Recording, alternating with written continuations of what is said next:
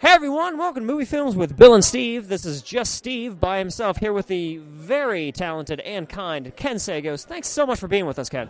Oh, thank you for inviting me. I'm happy to be here at this reunion in Philadelphia, Pittsburgh, right? You have the right state.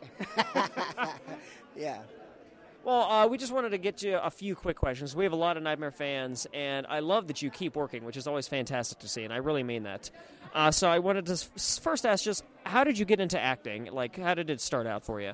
You know, I've always loved acting since I was a little kid, but how I got into it, I moved to Los Angeles from Atlanta, Georgia. Actually, I was in Marietta, Georgia. I was in college. So I moved up there. I got a job at Universal Studios, and I started meeting a lot of legends of yesterday, like Alfred Hitchcock, you know, and got a chance to talk to them. And it was that last year before they made their transition. So they instilled a lot of things into me, is to never give up, never stop what you're doing, and always hold on to your dream. And acting was a part of my dream, so I still hold on to it to keep it going. And sometimes that's a hard dream to hold on to. I know firsthand. So I always appreciate whenever people keep at something and it succeeds for them as well as it has. Yeah. So so that's how I keep doing it. And, you know, and I like all forms of the arts, you know. So I enjoy writing. What most people don't know, I'm a writer. I'm an award-winning, successful writer. And speaking of, I have a book that's just coming out actually today called The Adventures of Nadu, and it's about a sparrow that leads a great migration of birds. I like to call it the Harry Potter in the bird world, and it's getting a lot of attention all over the world. I got reviews from Spain, from Australia, from England, all over the world for people who have read the book. So it's coming out today. Is there a website for that people can check it out right now? Yeah, you can go to thesagoescompany.com and you can read a little bit about it. Or you can go on my Facebook and just send me a message and I'll send you some information about it. I think starting Wednesday, I think it's the 9th, you can go on the Sagoes Company website and you can actually order the book. Now, what made you want to write the book? Like, what led to writing it? It's because I'm from the country and I love animals and nature, and I want to write something that was more like for the family could reach, that could be good for the family. So that's what I decided. That's why I decided to write something about birds. And, you know, and I could use the birds as a learning thing, as far as each bird dealing with a different culture of life. And dealing with those different cultures and giving stories, it takes the pressure off of another culture feeling like they're to blame. So now they can get a chance to see a wonderful story. It has horror, it has comedy, it has adventure, it has all the genres in it in this one book. That's really great to hear. Well, you know, folks, thesagoescompany.com, go check out the book. Give it a buy. It honestly looks really fantastic. There's even trading cards that go with the book, which I think is fantastic. Yeah, the trading cards, each character in the book, which is over 80, I made a trading card of it, and it also tells you about the characters in the book and also tell you about the different birds. So for the bird lovers, it's going to be a great tool because it's educating you about birds. It also talks about the ecosystem and what's going on. It's just wonderful creative book. That's really great to hear. Now, I also saw that you were writing and directing a short called The Secret Weapon. Could you tell us anything about that? Actually, I've already written it, and it's called The Secret Weapon, and it's about the children in 1963 who gave the power back to the civil rights movement. And I wanted to write a story where you could see what the children was going through, and the pain that they was going through. But what most people don't understand or know, that it was the children that gave the power back to the civil rights movement. The civil rights movement in 1963 was at its weakness, and it was children that got together and gave the power for it back. If it wasn't for the children, that would not have been the March to Washington, you know, because that it gave a little more power to it. I would never say that it wouldn't have been that, but it gave a little more power to it.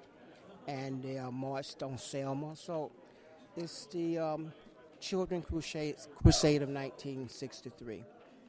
Yeah. A story that has never really been told from the children's point of view. That's really interesting because that is, as you just said, that's a point of view that I never have seen before for that era at all. Yes. And I like those type stories. Without telling my age, I grew up on the outskirts of the civil rights movement. So, and my grandmother. When you were just a baby, yes, just a baby. You know, my grandmother used to tell me stories because she knew the King family very well. That's really interesting. Is that going to be like a 2016 release, or is it a little too early to tell? I'm hoping that I am getting some interest now about it being a feature film. Oh, that's great. So that is my goal. All my stories, I'm hoping it will one day be a feature film. That'd be really great. Well, I hope the best with that because that would be a very powerful story. Even to this day, that is an era and a mission that really resonates and still matters that I feel some people have lost sight of. Yes, it has.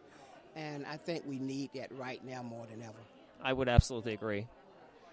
For the fans, obviously, a lot of people know you best as Kincaid from the Nightmare on Elm Street franchise. To not sound like a schoolgirl, I grew up on that, little Steve Jr. You're always one of my favorite characters. But what I would be curious to ask is, what was working on those sets like? Was it...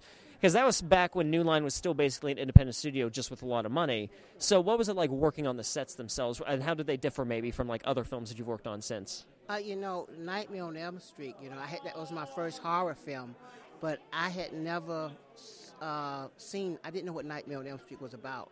But I can tell you the one thing about Nightmare 3, The Dream Warriors, the director, Mr. Chuck Russell, he did something that to this day I think was very a genius. He got all of us kids together before we got to the set, about a couple of weeks before. And we had a couple of parties, and we got to know each other. And one of the first scenes that we shot was the scene in the hospital when I was going crazy. So we was not just actors. We had become friends. And I think that paid off. And, so it was... we're friends today. All of us are friends today, and it was a union that we married each other in friendship, but the sets was great, and I got to meet a lot of new friends, and I think if you asked me about the scene, that's what I'm hesitant because it was about several scenes, but the one that stood off for me in 3 was when we had to go down in that dungeon where it was hot. That's because they took a warehouse and they actually built a dungeon, and it was literally 100 and something degrees in there. So that wasn't no fake. we wasn't faking that we was hot. We was hot. It was just hot. It was a hell. It may not have been as hot as hell, but it was certainly a hellish hell. At least. Yeah, it was hellish down there. And so I was thinking about that, and I was thinking about when we had to bust through I had to bust through the wall, and how many times I had to bust through that wall, that paper wall. I feel bad for the stagehands that had to rebuild the wall, I'm sure. But I was challenged by so many people about, you want to fight me now? No, it was not real. And been in the chair, and a lot of those memories, I'm sitting here now because I hadn't thought about them that much until you brought that up. And so I'm thinking about what Freddie holding me up in the air, what most people don't know. I was on a chair. Classic trick. Classic trick. So when you go back and look at it, you never see him holding me up whole. It's always the upper half and the second half. So I was thinking about all the tricks Nightmare 4 where I had to jump down from that tall thing of cars. I think I jumped 3 feet and I almost tripped. But but it was fun. It was some fun memories, though. That's great to hear, because those are, even like on my low level, the best sets and the best memories are the ones with friends. Yeah, and I hope that, and I look forward to the reunions that we're having, and so I just keep pushing away. But Nightmare on Elm Street has been so good to me. I have an organization called the Giving Back Corporation where I put kids through school. I pay for their books. I send kids to camp. And whenever I come to these conventions, it's always for this purpose. And the beauty to lead on is I just finished a horror film called Gorinos. And it was about a young director cast me in it, and happened to have been a young director that received a scholarship from me. And he told me that he wanted to direct his film, and I said, yeah, I hear that so much. Of course. But then I get a call from my agent that they want to use me in this SAG film. Now, I have been in some low-budget films that wasn't SAG and got in trouble with SAG, but this, he went out and he did it. So, and it all is a purpose. So everything is a purpose. Everything is a circle. And so every time I come to a convention, it's a circle that's coming back around. Absolutely. 2 more questions, then I'll let you go because I didn't realize that the doors have opened. I will say I see you a lot on TV. I see that you do a lot of TV roles. Is that something you just fell into, or is that something that you kind of actively search? Because I know a lot of actor friends that say like TV roles are the sweetest, but I don't know if that's the same position you have or if it just so happened to naturally go that way. Well, I think any acting job that you get now, for me, is sweet. Absolutely. The pay may not be as sweet, but I love the craft of acting. I love acting. I love writing. And I've been fortunate enough to be working, pretty much, not as much as I want to. I will say that I kept myself out the loop for a while, but I'm back. So if there's any directors out there that looking for me, I'm back. He's back, baby. So Kincaid is back, not Fred is back. So, but I'll try to get Kincaid and Captain Z too, because that'll be SAG. Would you please? I think it's great to be a working actor. It really is. Yes. Well, we'll wrap it up there. So the last thing that I will say is usually on movie films, Bill and I, we will do our favorite quote from whatever film we're talking about. But for our very special guests, I will say, what is your favorite quote from any of the films that you've worked on? And that's where we'll end it on. Oh, wow. The thing about it, in Nightmare Part 3, particularly, I had so many good lines. I had at least 26 good lines that at one time I had a picture with all my good lines on there. So, oh, man. How